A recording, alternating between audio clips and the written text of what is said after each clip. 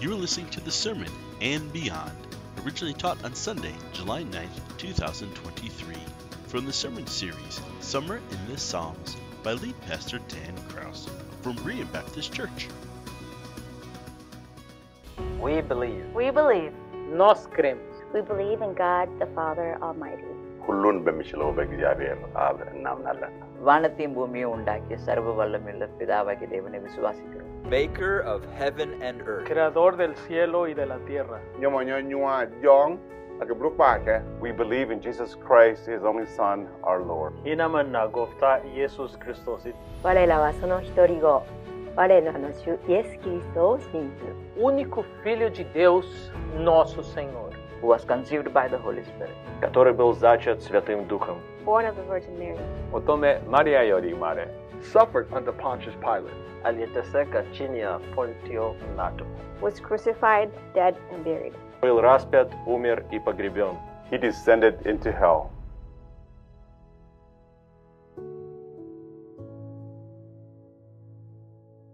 We believe. We believe. Apoiar. Tunamini. We believe that on the third day, of the third day, He rose from the dead. He ascended into heaven Garawakatis kan olbay. and sits at the right hand of God the Father Almighty. Wa Mungu Baba mwenye nguvu. From there He will come. To judge the living and the dead. Desde ahí vendrá a juzgar a los vivos y a los muertos. We believe in the Holy Spirit. Мы верим в Святого Духа. We believe in the Christian faith. A igreja cristã. We believe in the forgiveness of sins. 我らは罪の許しを信ず。天正さけしゃって。We believe in the resurrection of the body. Duakofonitis inamanna. We believe in the life everlasting. நித்திய ஜீவன் உண்டென்று விசுவாசிக்கிறோம். Amen. Amina. Amen. Every morning I have a little bit of a routine. Most of my mornings look very similar, one to the other. You're probably the same way. You get up, you brush your teeth, hopefully, right? You get cleaned up, you get ready to go about your day. Go downstairs at my house. I go downstairs and we'll have a breakfast and talk to my wife, and if the boys are up or around, I'll talk to them some. But usually most mornings look very similar. Sunday morning is no different. Without realizing it, we get kind of into our own routine, and we tend to do things over and over the same way. And in our routine, it's easy for us to isolate ourselves from the rest of the world. It's easy to get up in the morning and say, there's really nothing beyond Mansfield, Ohio. That's a scary thought, isn't it? Now, none of us would actually say that, and I don't even know that we're aware of it, but I think it kind of happens. It kind of happens where we just kind of forget about the rest of the world. And then maybe sometime during your day, you'll turn the news on, and you'll start watching whatever news source that you watch, and you see different things that are taking place across the globe. And if you're like me, there's a tendency to kind of judge what's happening somewhere else based on my own experiences and based on my own cultural context, right? This is something that we just do as humans. But I want us to take a moment this morning just to remember something important. That all across the world this morning, all across the globe, on every continent, somebody woke up, people woke up this morning. They did their own routine, their own things, in their own culture, in their own context, and then gathered together to worship and praise one God. You know, you are part of a movement that goes far beyond Mansfield. It goes far beyond Ohio. It goes far beyond the United States, to every corner of the globe. There are people gathering, sharing the Lord's Supper together, singing songs of praise, hearing the word preached all over the place. You know, you might be inclined to believe a lie that God is done doing new things in this world. That's simply not true. While it might seem like the church has been playing defense for a really long time, and friends, we've been playing defense. What does it look like for the church to play defense? Look what's happening over here. Look what's happening over there. Our political system is a mess, and it may be. But all of those things, they make us want to fight for what we believe is ours and our rights and how the world should live with a Christian culture. We start playing defense when in fact the gospel isn't a defensive weapon, it is an offensive weapon. Church, we have been on our heels for too long. When I say church, I mean capital C. The church has been on our heels for too long. It is time for us to believe that God can do what He says He can do. It is time for us to believe that God can bring up a new movement, not just in Ohio, but across the globe. I'm tired of the church feeling like she is defeated. Take a big, deep breath in. Come on, 1, 2, 3. Now take a mint before you breathe out, right? For those around you. Now breathe out. As long as you can do that, as long as there is air in your lungs, the church is not defeated and God is not done. Will somebody get kind of excited with me? Man, I'll tell you what, guys. I've been in sports. I've been on losing teams. Most of them were my fault. There's something about the feeling of winning. You're on the winning team. Can I remind you of that this morning? You are on the winning team. You say, oh, yes, Pastor, I know. In the end of times, at the return of Christ, or when He calls me home, we will see the final victory. That is absolutely true. But I believe that we don't have to wait for that day. I believe that God still has a purpose for your life. I believe that God still wants to reach every tongue, every tribe, and every nation. I believe that you, the church, is His option A, and there is no option B. Oh, who wants to see revival? Who wants to see people coming in mass to Christ? Not just in Mansfield, but across the globe. You know, I've shared this before, but having had the experience of worshiping God in places where they speak different languages, there is this immense beauty. You recognize the tune, but you don't really know what's being said. There's this immense beauty. And then you close your eyes and you think of songs like we sing, Behold Our God, coming from every language known to man, around the throne of God. Anybody else get excited about that? Now let me ask you this. Does anybody want to taste that before they die? See, I do. And I believe that God can and will do incredible things in this world. He's not done yet. Let's stop playing defense, church. Let's start playing offense. Believing that we are on the winning team. Believing that we are indwelled with the Holy Spirit of God, who can do the impossible.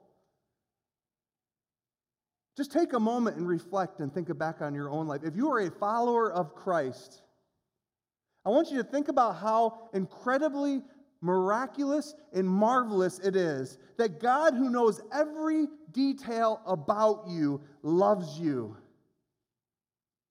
Loves you. He knows what you thought. He knows what you're thinking about me right now. And He loves you. What an incredible, miraculous thing. But that neighbor that you have, that coworker that you have, that other cultural group that is around you, that you don't really like that much, guess what? He loves them too. And He's positioned you to bring His gospel to them. He has equipped you, He has positioned you, and He has empowered you by His Word and His Holy Spirit. What's stopping us? What's stopping us? If you've been coming here for any length of time, or even if today was your first day, you may have noticed some words on the wall in a couple different places. This is our purpose statement. It goes like this: we are a community of Christ followers enjoying God together. I love this part, enjoying God together. Anybody else grow up in church? This wasn't my parents' fault or even my church's fault, probably just me being me. Anybody else grow up and you kind of feel like a Christian's just kind of like this all the time, and so he's like, hey, what are you doing? And you're like, nothing, I can't do anything, I don't want to do anything. I'm going to make a mistake. I'm going to sin. I'm going to screw up. That's not what Christianity is. That's not what it is at all. How many parents in this room want your kids just to blindly obey you? I know it might be nice for a couple of days. No, you want heart change. right? You want heart change, not just compliance. You want your kids to enjoy being part of your family and enjoy being with you. And if we want that for our kids, how much more then does God, who saw fit to save us at a terrible price, how much more then does he want you to enjoy him together? Christianity is having joy. We get to come together. We get to sing praises. We get to grow in him. We get to see the miraculous happen. We get to enjoy God together. We are a community of Christ followers, enjoying God together, growing in grace and in truth. Both of these things are important, by the way. Many in the church, they're heavy in grace and light in the truth, or heavy in the truth and light on the grace. Anybody ever experienced a church like that?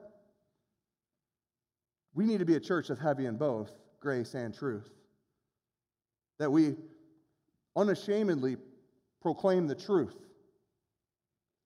and do it in love. Being a church of grace and truth. And taking life in Christ. This is the offensive side. Taking life in Christ to the heart of Ohio. That means your neighbors, the people around you in your own circle of influence, and beyond. Today I want to spend some time talking about the and beyond. And I think we have a picture that can be painted for us in the 96th Psalm of what it looks like when every tongue, when every tribe, when every nation bows before the throne of God, recognizing that he reigns. Good job. I hear the pages turning already.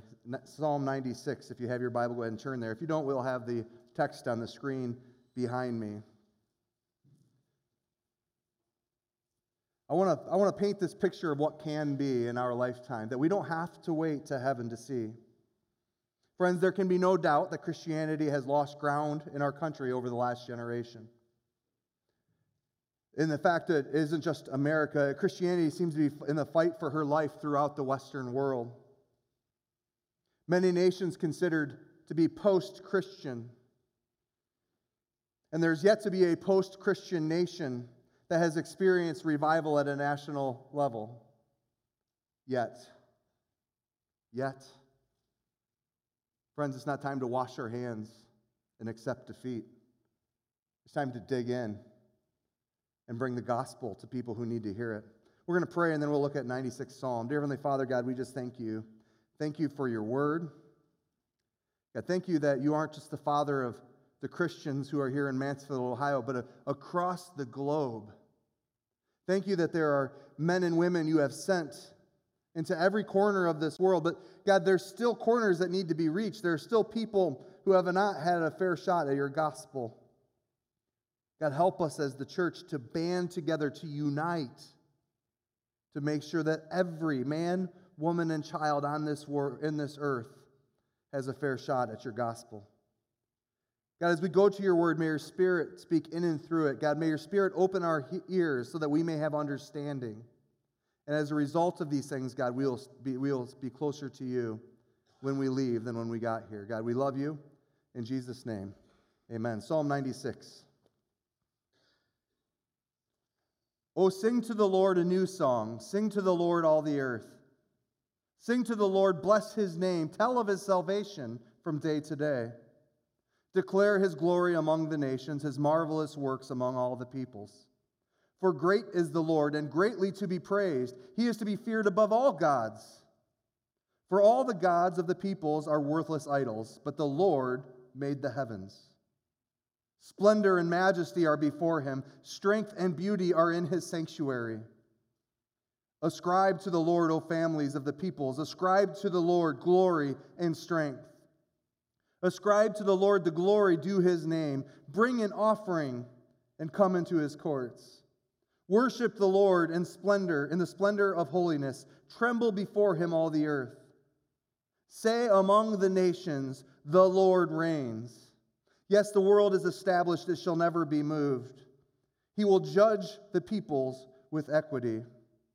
Let the heavens be glad and let the earth rejoice. Let the sea roar and all that fills it. Let the field exult and everything in it. Then shall all the trees of the forest sing for joy before the Lord, for he comes to judge the earth. He will judge the world in righteousness and the peoples in his faithfulness. Now, this text is looking back, but my first point today is going to be talking about how it is looking ahead. This text is looking ahead. Now, this is a modified song, this text, Psalm 96. It's a modified song that was sung at the triumphal entry of the ark into Jerusalem under King David. This was an incredibly special time. David is now king, and they're bringing the ark into Jerusalem.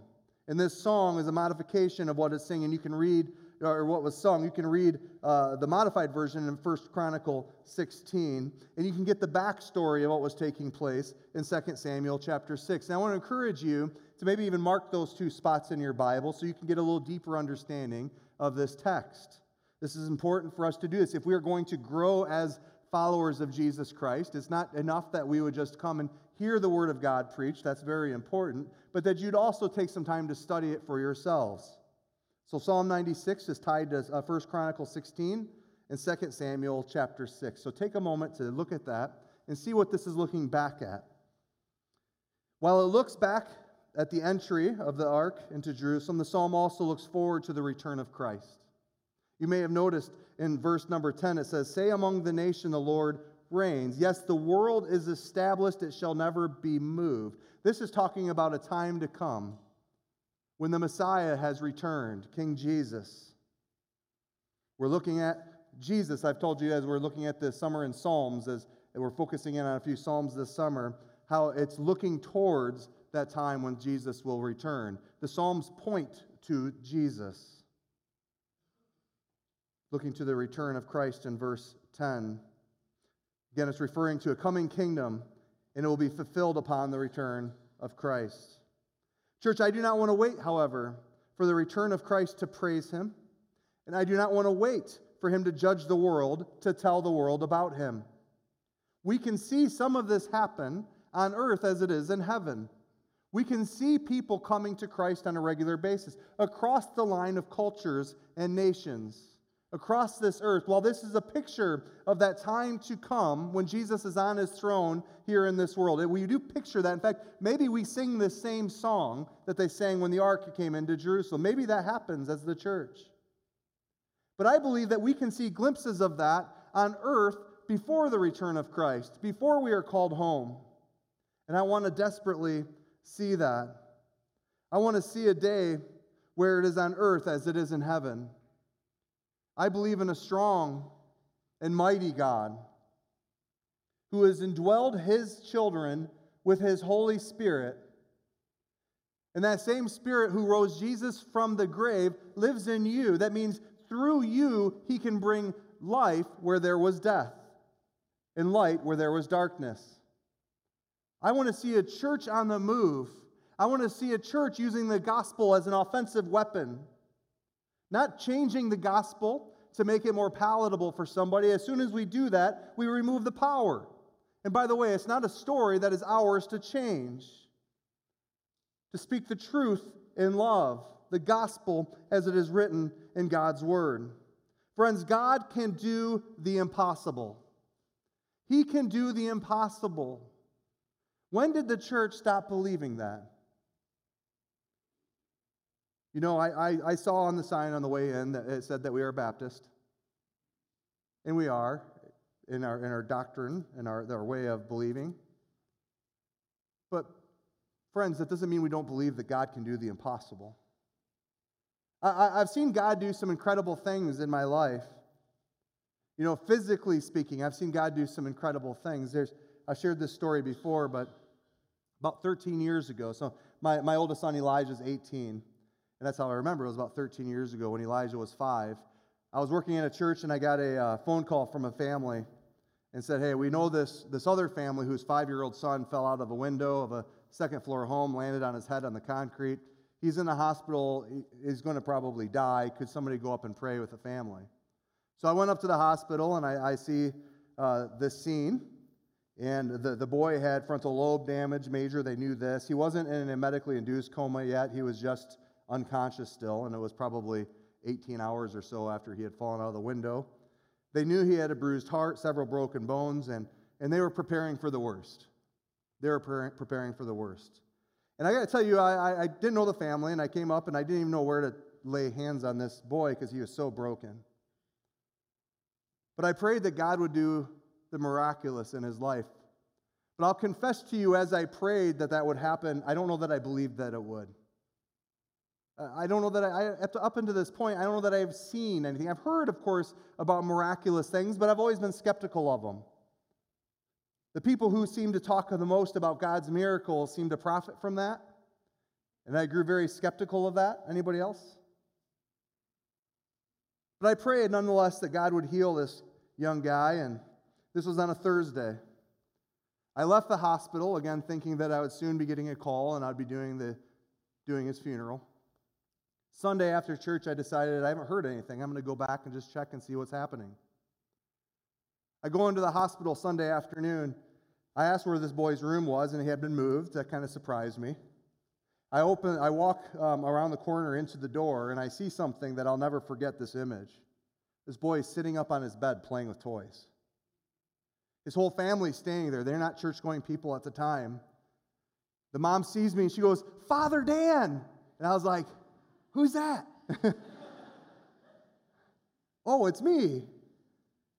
You prayed that God would heal him, and he's healed." I was convicted in the moment because I remember praying that God would heal him, but not thinking he would.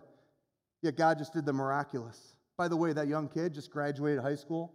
No lasting problems. Frontal lobe issues, no personality issues whatsoever. Like literally completely healed. God can do the impossible. But friends, you don't have to go to a hospital room to see God do the impossible. You can go into the bathroom of your house and look into the mirror and realize that God did the impossible in your life if you are a follower of Christ. You know who you were. You know the sin in your life. You know your propensity to sin even now. And God brought you from death unto life. Last week we got to celebrate 10 baptisms in a service. How incredible is that? That picture of baptism, it's a picture of dying to oneself and rising again to walk in the newness of life. That is a miraculous moment. It's a miraculous moment. Friends, God isn't done doing the miraculous. God isn't done doing the miraculous. Would we as a church believe again that God is capable of doing the impossible? Church, let's stop feeling so defeated, going, "Well, this is a post-Christian nation. America's going to fall right into the same thing. The church is dying." Let's stop the defeated attitude and say, "You know what? The enemy, he's swinging. He's swinging hard. You know why he's swinging hard? Because he knows at the end of the day he's lost." Let's bring back the church that swings back with the gospel of Jesus Christ and says, "No, we're not going to be on our heels any longer, not just locally, but internationally. We're not going to take and accept defeat because we have the indwelling Holy Spirit within us. We are the church, the bride of Jesus Christ, and we will not take defeat. We will not be the generation that loses. In fact, we're going to be the generation that stands up, locks arms, and unites together and brings the gospel of Jesus Christ where they don't have it." I want to see that kind of church. I think we all do. Friends, I'm here to tell you today, it's possible. It's possible. I like reading about the revivals that have happened in the past. Through the UK, through Germany, through the United States, some of these amazing things that have happened. What if that's just the opening act? What if that's just the opening act and the real show's about to begin? What if we see an awakening this world has never experienced? It can happen. Church, would we believe that? And would we work towards it? God can do the impossible. Friends, I believe that God can move in the hearts of the nations. I believe that He can use His church, you, as a force that brings light from the darkness. I believe He can bring salvation to every nation. I believe He can bring new life in nations that have drifted away from His truth, and I desperately want to see it happen. Friends, I believe that we can see revival in our day. I believe we can see a time where Christ's name is magnified among all of the nations. I want to look at this psalm and see what we can learn about how that's going to happen or what that's going to look like, what it says about God and who He is and what the response of creation ought to be. Then we both praise Him and we make His name known among the nations. Our instructions are clear. Next point is this. We look at this text, we will see God's greatness throughout this text, and we will see creation's response. I'm not going to reread the text. You can look at it as we go if you'd like. God's greatness. What does this text say about God's greatness? It says that salvation is His. It says that He has done marvelous things. That He is great. That He is greater than all of the gods of this world. That He is splendid, majestic, strong, and beautiful. He is holy. He reigns. He established the world. He is an equitable judge. He is returning, and He will judge in righteousness and faithfulness. That is who our God is, and what is creation's response according to Psalm 96. Singing new songs of praise to Him, blessing His name, sharing His goodness with others as we share of His salvation, as we talk of His salvation day to day, declaring His glory and His works to all the earth, praising Him for His greatness, fearing Him, recognizing His glory and His strength, bringing Him an offering. By the way, the offering that He wants is all of us. Worshiping Him, trembling before Him, bowing before Him because our God reigns. Let the heavens be glad, it says. The earth rejoice, the sea will roar, the field will exult, and the trees will sing. This is creation's response to the greatness of God as we see in Psalm 96. But what about us today? When we leave here, let's make sure that the people in our circle of influence can never say that we didn't give them a fair shot at the gospel. And as a church, let's do all that we can to ensure that people of every tongue, every tribe, and every nation gets a fair shot at the gospel. It's not just good news, it's the absolute best news ever. And finally, I want to share this with you, that the gospel is for the nations, not just for us. Not just for us at Berean Baptist Church. The gospel is for the nations. We do have a responsibility to proclaim Christ in our own culture, in our own context. I've already talked about that you have this circle of influence, that you can share the good news of Christ with those who are around you. Sometimes that's hard to do. Sometimes people are acting different than you. They think different. They're annoying to you, right? They need a fair shot at the gospel. And maybe God puts you right where you are because He wants you to share your story and His gospel with that person. And maybe God will use you to bring them from death unto life. We have that responsibility. Friends, the result of the gospel is the reorientation of the heart of man. We must become Christ-centered and Christ-focused. And when we do that, we won't be able to help but to share the good news of Jesus to others. This psalm reminds us that the primary duty of the nations is to orient our hearts together and to praise Him. I want to close today by talking, at least close my portion today, about talking about how we at Berean do some of this. So we have missionaries in various parts of this world. Some of you know some of them. Most of you don't know all of them. But I think that the missions of Berean Baptist Church isn't for the missions team. It's not for the pastoral staff to be involved in. It's for the family at Berean to be involved in. I would that all of you would know our missionaries, that you'd be praying for them, that you would know one or more of them personally, that you would interact with them. I would love it if all of you had the opportunity to visit personally with one or more of them. When those things happen, God really unites our hearts together with what's going on across this world. I want to take a moment just to go over some of the missionaries and missions organizations that we support that you may not know about. Jana Osapenko is one of our newest missionaries. She's serving in Poland. You may remember her. She was born in Ukraine. She was here, several months ago, and she shared about what God was doing. And at that time, by the way, she was about $15,000 short of being fully funded and able to go. That word I don't think got to the second service yet before 2 people offered to pay the entirety of that. Just incredible. You are a generous church. We have something called SAT7. It's a ministry to Muslim people in hard-to-reach areas that Christianity is highly persecuted. It's a radio broadcast where they are able to proclaim the gospel in the Muslim areas. There's John Baxter, who's got ministries through Converge all over the world. There's Steve Cable, so many of you know, who runs Sanasuk English School in Thailand. Several of you in our congregation have been there and have worked with him in that. Dan Gibbs does HIV and AIDS ministry in Nigeria. John Main has served a lifetime in Asia and is part of a church planting movement that's happening there. Steve Wilkinson is one of your own, came from Berean, also serving in Asia. William Martin in Senegal. Marguerite Friedman in Israel. Drew Robertson and his family, who have served 10 years in Lebanon, who have recently come back stateside. Dave Connell, many of you know his family sitting here, some of them. Dave Connell in Central and South America, one of our own. Steve Sorkel, we sent him from Berean, serving the Caribbean.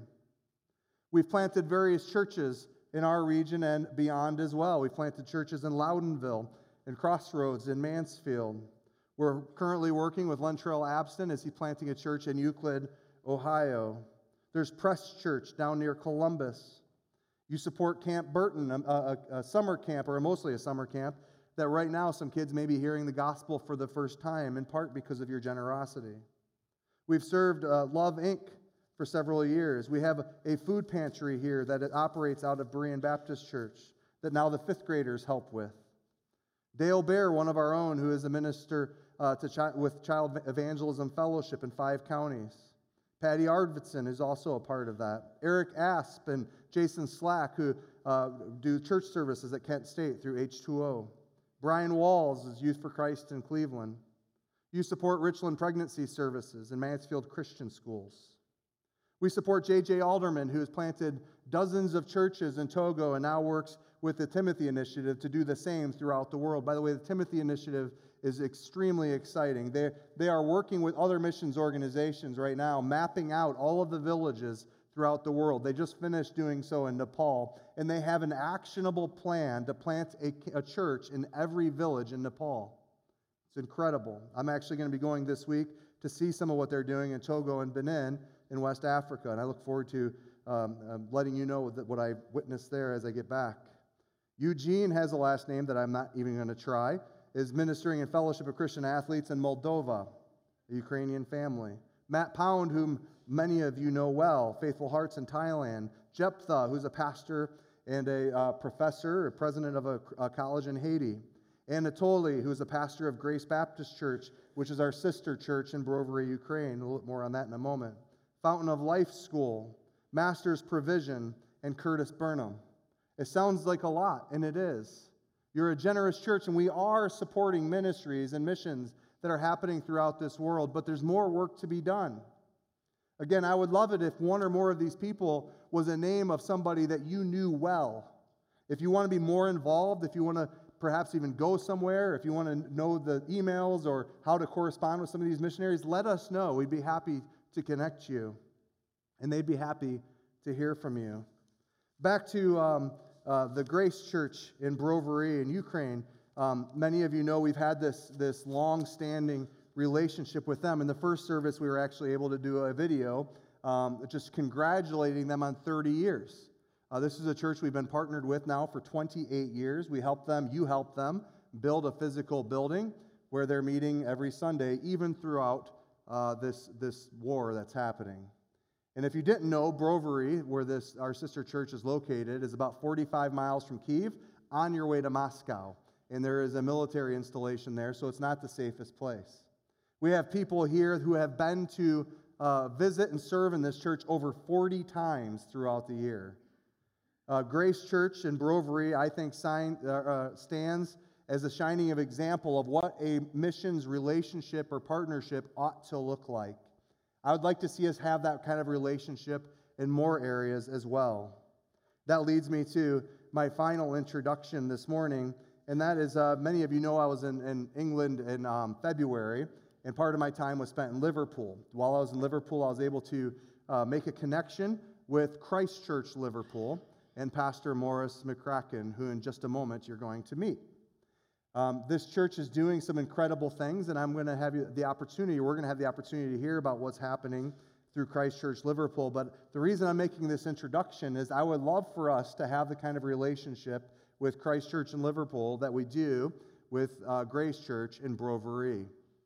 It's on that note I'd actually like to invite up to the stage with me Pastor Morris McCracken from Christ Church Liverpool, if you'd give him a round of applause.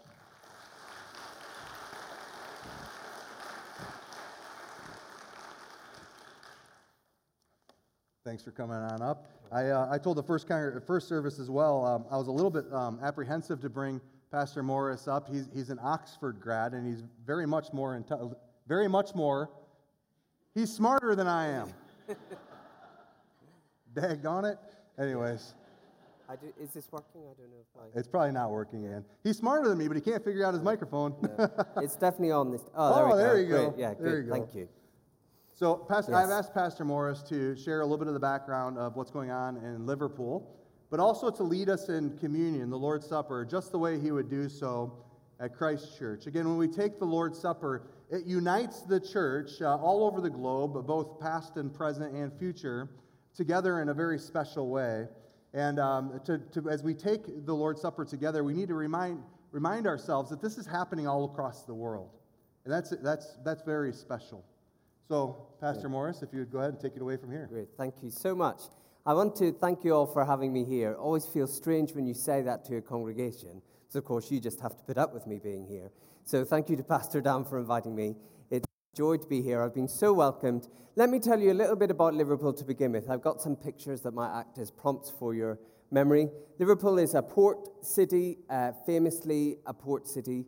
Actually, years ago, for different reasons, I've been to Ohio and Kentucky before, and I went to visit the Museum of the Underground Railroad, and there's one place in the UK marked on the map in that museum, and it is Liverpool, because it was the third point on the triangle of crossings for the slave trade. So Liverpool has an extremely checkered history. It was a wealthy city in the 18th and 19th century, but for very bad reasons, and then it slipped into post-industrial decline in the 80s and 90s and 2000s. The city region is about 600,000 people. My guess, no one's done this research, but my guess is that this morning, 2, maybe 3% of those people were in a church of any sort. And that includes a lot of Catholic churches. It's an extremely Catholic city. So we have lots of work to do. The Beatles are from Liverpool. That's one of the reasons that makes the city famous. And it's still the city people come to for a good time. It is a party city, lots of live music. We could tell that COVID was properly over in Liverpool because all the, do you call them stag parties? Is that what you call them? Like before people get married and they go out for like a massive party with their friends, all of those came back to Liverpool. It's that type of city people come to for a good time. That's a typical Liverpool street, lots of terraced houses. It's not a wealthy place.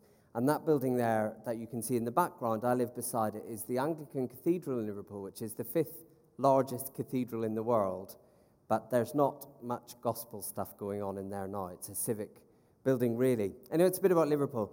Let me tell you about Christ Church. We began 20 years ago this September. 10 of us thought we've got to do something, just as Pastor Dan's been sharing. We've got to do something to get the gospel more to this city. The city did have some thriving churches, but mostly in wealthy suburbs. And so 10 of us, 12 of us said, we're going to try and start something in the center of the city. No one played an instrument. I learned the guitar so we could do sung worship, but the song repertoire was very limited. I was like, sorry, I can't do B minor yet, so we can't play your favorite song.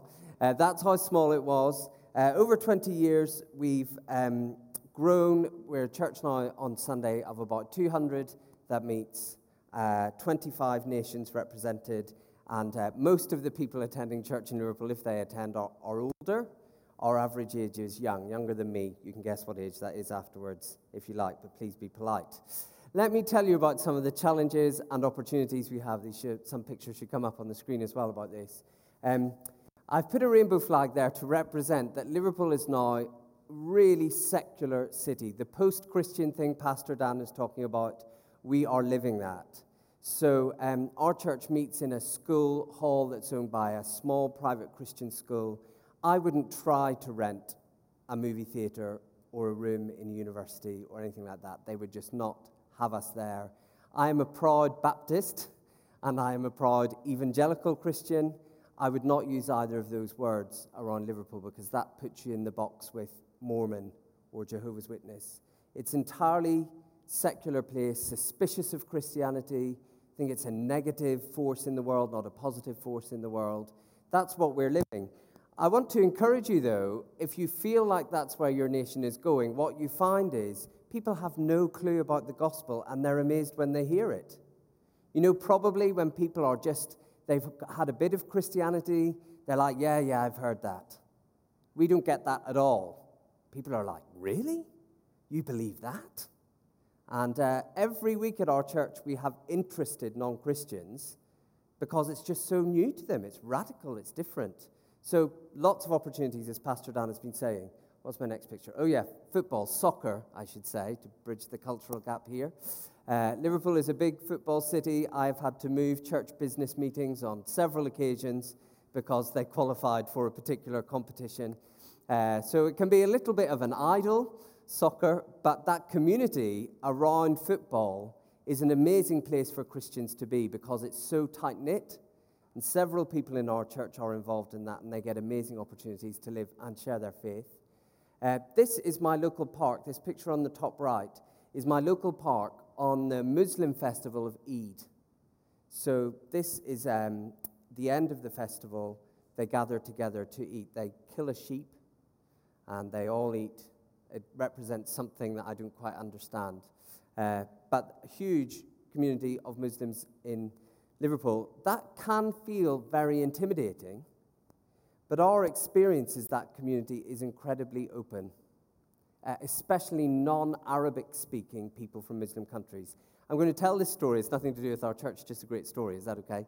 About God doing impossible things. We have a couple in our church who are Iranian, and they were put in prison in Iran. They were secular Muslims, but they were politically active against the regime in Iran. They were arrested at a demonstration and put in prison. And Nikki, the wife, was in a cell, 5 or 6 women. I mean, we cannot imagine what the conditions were like. But somebody had some pages of the Bible. It was actually from a really weird religious book we discovered later, but it had bits of the Bible in it. And at night, they used to read these bits of the Bible to each other because it was the only comfort they could have. And she, she was in prison for 3 weeks. At the end of 3 weeks, she was like, I think I believe this. I think I'm a Christian now. But how am I going to tell my secular Muslim husband that I think I believe in Jesus? So they both got out of prison. She was in a men's prison. He was in a men's prison. She said, they ran towards each other. They hugged. And he said to her, I've got something. I've become a Christian in prison. And he had shared a cell with a guy, and he said he was so calm, he was so quiet, he just knelt by his bed all the time. And I said to him, what's with you? And he was a Christian, he'd evangelized, he'd become a Christian. Entirely separately, they both become Christians, and then they both fled the country and ended up in the UK. God is doing, in a prison in Iran, like God is doing impossible things all the time. Anyway, that's no credit to us in our church, just a good story. But we are baptizing 4 people next weekend, and 3 of them are Muslim background believers. So there's so many opportunities there. And what's my last picture? Oh yes, the Labour Party, which is the left-wing socialist party in the UK. I don't want to get all political, but Liverpool is an incredibly left-wing socialist city, and that's not a movement that loves the church, generally. But we have found there's actually lots of open doors there to talk about justice, to talk about the care of the poor, to talk about why people matter. And so that does give us opportunities. There's a large group, not compared to anything here, but a group of churches in Liverpool that want to bring every man, woman, and child within a living Christian congregation, within 5 minutes or 10 minutes walk of a living Christian congregation. We are never going to do that, our church, by ourselves, but we want to contribute to it. So over the 20 years we've existed, we've planted or revitalized 6 other congregations in the city region. Someone did a piece of artwork for us for like Courageous Communities, was a church retreat we were doing, and this is an artist's impression of the area and the different churches that were coming together for that we've planted or revitalized. So we've done that 6 times, and we're committed to that. It means we constantly feel weak and overstretched, but there's just too much to do to just keep building what we're building and expecting people to come to us. And we're about to embark on our 7th one of those soon, hopefully. Well, I guess it was probably 5 or 6 hours ago that churches in the UK were taking the Lord's Supper together. We're going to do that now, and your stewards are going to come forward and distribute the elements. And Pastor Dan has asked me to talk about do communion the way I would do it in my own church at home. I often say to my own church, when we're taking communion, you can be looking up, looking at the Lord and remembering what he's done for us and worshiping him. You can be looking in, remembering your own sin and what God has done to forgive it. Or you can be looking around, because every Christian you see is only right with God because of the death of Jesus we're remembering. This is Jesus' great victory in action, the church, because people from Iran and the UK and the United States and all over the world, we're all standing right with God the same way through this death of Jesus that we're remembering. So maybe today is the day, as we think about the global church, to not only look in and up, but to look out. One of the things I most love about being a Christian is that the Lord knows us. He knows every sin we're hiding from everyone else. And yet, Jesus saves us and loves us anyway. And so the discipline of confession is good for us, not because it gets us more forgiven, but because we're living in the relationship with God where we're not hiding things from him. And so I'm going to use a prayer of confession as the elements are given out. In our church, we'd actually say this out loud together. I'm just going to read it to you, but it's a prayer that was written by an Englishman in the 17th century that we use all the time. So we're going to use this prayer to confess our sins to God. So shall we bow our heads and I'll pray it for us. Almighty God, our Heavenly Father, we have sinned against you and against our neighbor in thought, word, and deed, through negligence, through weakness, through our own deliberate fault. We are truly sorry and repent of all our sins. For the sake of your Son, Jesus Christ, who died for us, forgive us all that is past, and grant that we may serve you in newness of life, to the glory of your name. Amen. Why don't we just take a few moments of quiet for us each to reflect before the Lord about anything we want to bring before him. Hear the words of comfort our Savior Jesus Christ says to all who turn to him. Come to me, all who are weary and heavy laden, and I will give you rest. Hear what the Apostle Paul says.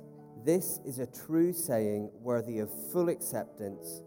Christ Jesus came into the world to save sinners. Hear what the Apostle John says.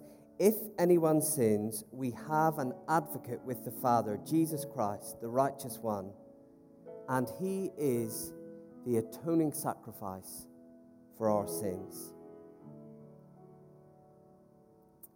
In the words of John Calvin, this is medicine for the sick, It is comfort for the sinner.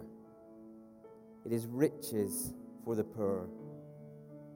This is of no benefit to the healthy or the righteous or the rich, if such people could be found. We offer our unworthiness so that his mercy may make us worthy of him. We despair in ourselves so that we may find comfort in him. We lower ourselves so that we may be lifted up by him. We come as poor to a kind giver. We come as sinners to the author of righteousness. We come as dead to him who gives us life.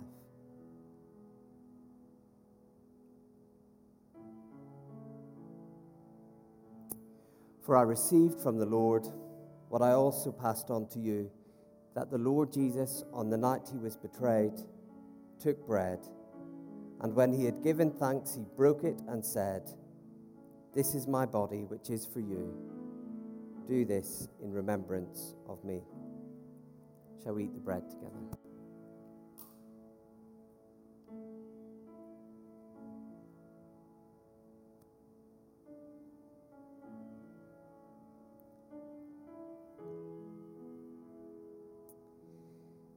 In the same way, he also took the cup after supper, saying, "This cup is the new covenant in my blood. Do this as often as you drink it in remembrance of me." Shall we drink together?